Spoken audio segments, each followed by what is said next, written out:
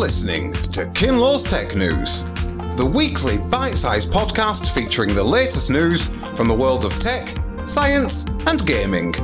We love having you here, so thanks for joining us. Grab yourself a drink, sit back, relax, and enjoy this week's episode of Kinlaw's Tech News. Brought to you by DonationCoder.com.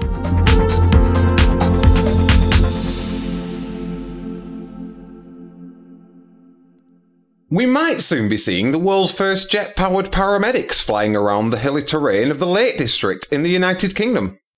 According to the Great North Air Ambulance Service, who've collaborated on the project with the jet suit manufacturer Gravity Industries, the 1,050 horsepower jet suit would reduce a 25-minute hike to just a 90-second flight.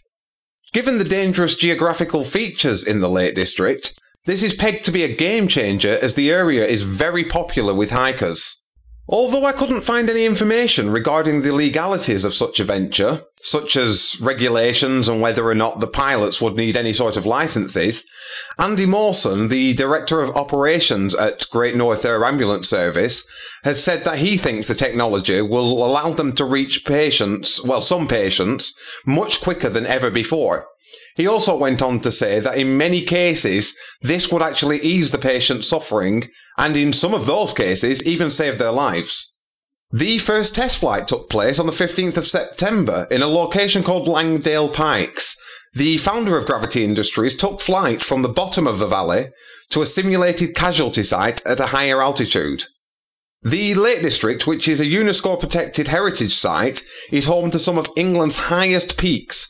And on a side note, I would highly recommend going because it is an absolutely beautiful place to visit. The jet suit is believed to have a huge potential for being an extra resource in delivering critical care to remote areas. The suit itself was actually built using 3D printed parts, specialist electronics, and 5 jet engines. It can also reach speeds of up to 32 miles per hour and ascend to altitudes of 12,000 feet. Honestly, to me, this sounds like a pretty fantastic idea, but I'm hesitant about whether it will ever take off. I'd love to hear your thoughts about it, so why not let us know what you think on our Facebook page or our Discord server. And moving on, the Global Mega Sale event, which is normally held in July, was pushed back this year due to the ongoing coronavirus pandemic. Amazon Prime Day, which is named after Amazon's subscription service, will now be held on October the 13th and 14th. Amazon, who have previously been accused of trying to crush all competition, have released a statement saying that they will be spending over $100 million in new promotions to benefit small and medium-sized businesses and help them win new clients. During the COVID-19 crisis, Amazon actually hired an additional 175,000 employees, spending almost $4 billion on managing the crisis. Jeff Bezos has said that the third-party sales now account for roughly 60% of all sales and are growing faster than their own retail sales. And in science news, it's been about 2 years now since we first heard the reports about the finding of a saltwater lake under the ice at Mars' South Pole. At the time, this was met with both excitement and skepticism from scientists involved. However, the finding has now been confirmed, and they found 3 more. Using radar data from the European Space Agency's Mars-orbiting spacecraft, called Mars Express, the discovery was reported on the 28th of September in Nature Astronomy. The reason that this is an important discovery is because finding liquid water on the planet means there is a possible habitat in which life could survive. The 3 new bodies of water are located around the one originally reported in 2018. The team who made the discovery used a radar instrument called Mars Advanced Radar for Subsurface and Ionosphere Sounding, or MARSIS for short, to check around the southern polar regions of the Red Planet. The radio waves bounce off the layers of materials, and the way the signal is reflected back is how they identify what materials are present in a particular area. We use similar methods for finding subsurface lakes on Earth, for example. The findings also show that the bodies of liquid water on the red planet are trapped more than a kilometre below the Martian ice. The largest of these lakes measures about 30 kilometres across and is surrounded by a few smaller lakes which measure a few kilometres wide each. One of the problems with this finding of liquid water is just how much salt it likely contains in order to have not frozen solid. Water with such a high salt content is not usually the best host for life. It tends to cause things to pickle rather than survive. It's unknown how much salt these bodies contain at this time, so it's very difficult to speculate until we know more. It also has to be said that not everybody believes that these findings actually indicate liquid water on the planet. Mike Sorey, a planetary geophysicist at Purdue University in West Lafayette, Indiana, has said that if the bright material really is liquid water, I think it's more likely to represent some sort of slush or sludge. And Jack Holt, who is a planetary scientist at the University of Arizona in Tucson, says that although he thinks the latest data is perfectly fine, he isn't actually sure about the interpretation. He went on to state, "I don't think these are lakes. There's not enough heat flow to support a brine here, even under the ice cap." Now, if this is a topic that interests you, we'd love to hear from you. So why not check out our Facebook page or our Discord server, both of which are linked in the description to this podcast. And now moving on to gaming news. Amazon have this week revealed a brand new cloud gaming service called Luna. From what we can see so far, this service seems to be pretty similar to the likes of Google Stadia, which was launched earlier this year, but with a few differences. For example, with Amazon Luna, more than 100 games are apparently going to be available to play at launch. Games such as 2 Point Hospital and Sonic Mania, and apparently a lot more are on the way. We don't currently have any idea how much this service is going to cost outside of the USA, and it's actually only currently available via invitation to Amazon's early access at a current price of $5.99 per month. But we don't actually know what the final price will be. Services like this tend to increase once they come out of testing. So, what do we know about it so far?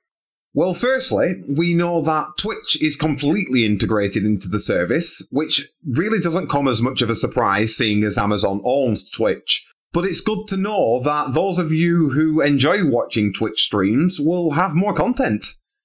It's also been announced that Luna will be teaming up with gaming publishers like Ubisoft. These publishers will seemingly have their own special channels on the Luna platform. There's rumours stating that these channels will actually come at an extra premium cost to access, but we honestly just can't be sure right now. Another interesting point is that Luna will actually work on Apple devices.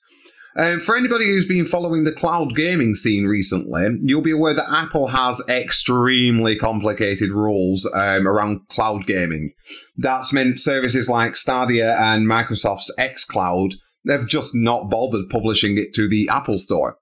However, this is where things get interesting for Apple users. Amazon Luna have actually found a rather clever workaround for this absolute minefield. This is going to be facilitated by the service not being available as a traditional iOS app and actually won't appear at all on the Apple Store. Instead, what they're doing is going to launch it as a progressive web app, which is just a posh name for a website that opens separately from the rest of your browser, and actually gives you the ability to even have an icon on your home screen for quick access. Now, of course, we've also got to talk about the downsides, and here they are.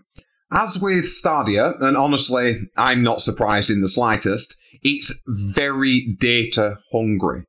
If you're planning on playing a game at 1080p, you could easily eat through 10 gigabytes of data in an hour. So it's probably best not to use it if you've got any sort of data cap on your connection. For the PC version, it will apparently only actually support Windows 10 with DirectX 11, which isn't really that much of a problem because most people are on Windows 10 right now, but it's important enough to mention. It's also going to work on OS X 10.13 and above, on Fire TV devices, and on Google Chrome. It's also going to be available on Safari web browsers for iPhone and iPad.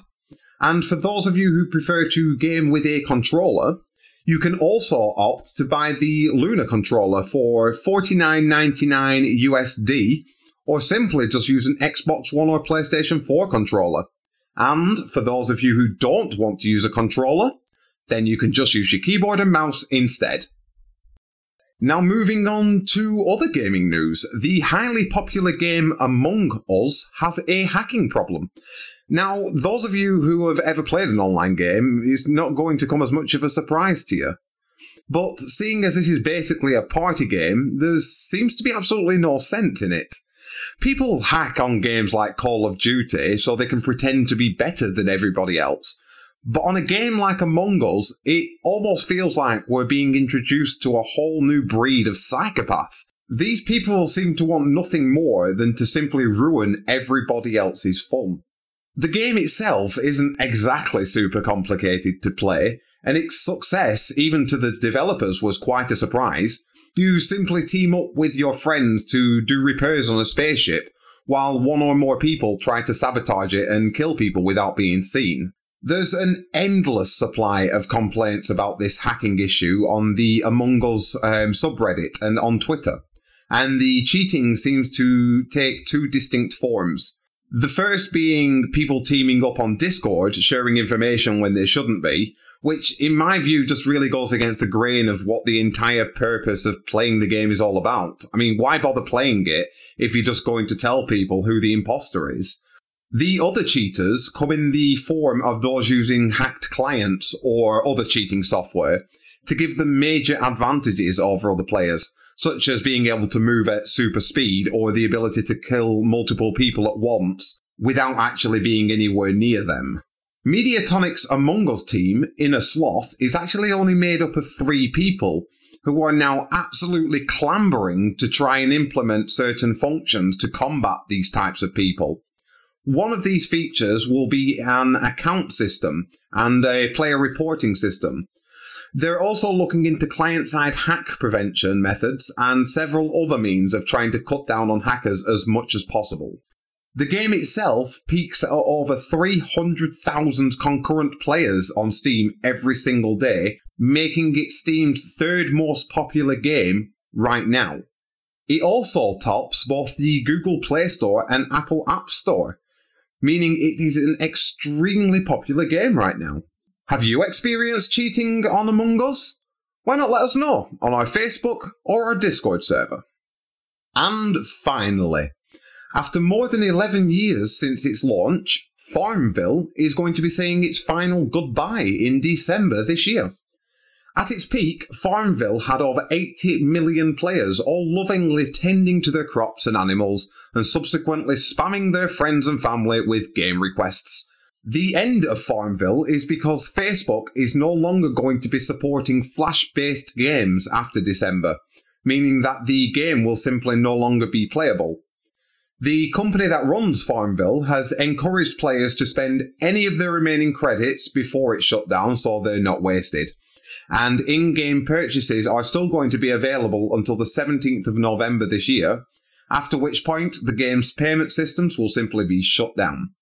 The developers, however, are planning a number of in-game activities which have been specifically designed to allow fans to give the game a fantastic send-off. It should also be noted that Farmville 2 won't be affected, and Farmville 3, which is going to be released on mobile soon, is also not affected by this. That's all for this week's episode of Kinlaw's Tech News. Why not get involved and chat with us on our Facebook page or our Discord server? Thanks for joining us, and we hope you have a wonderful day.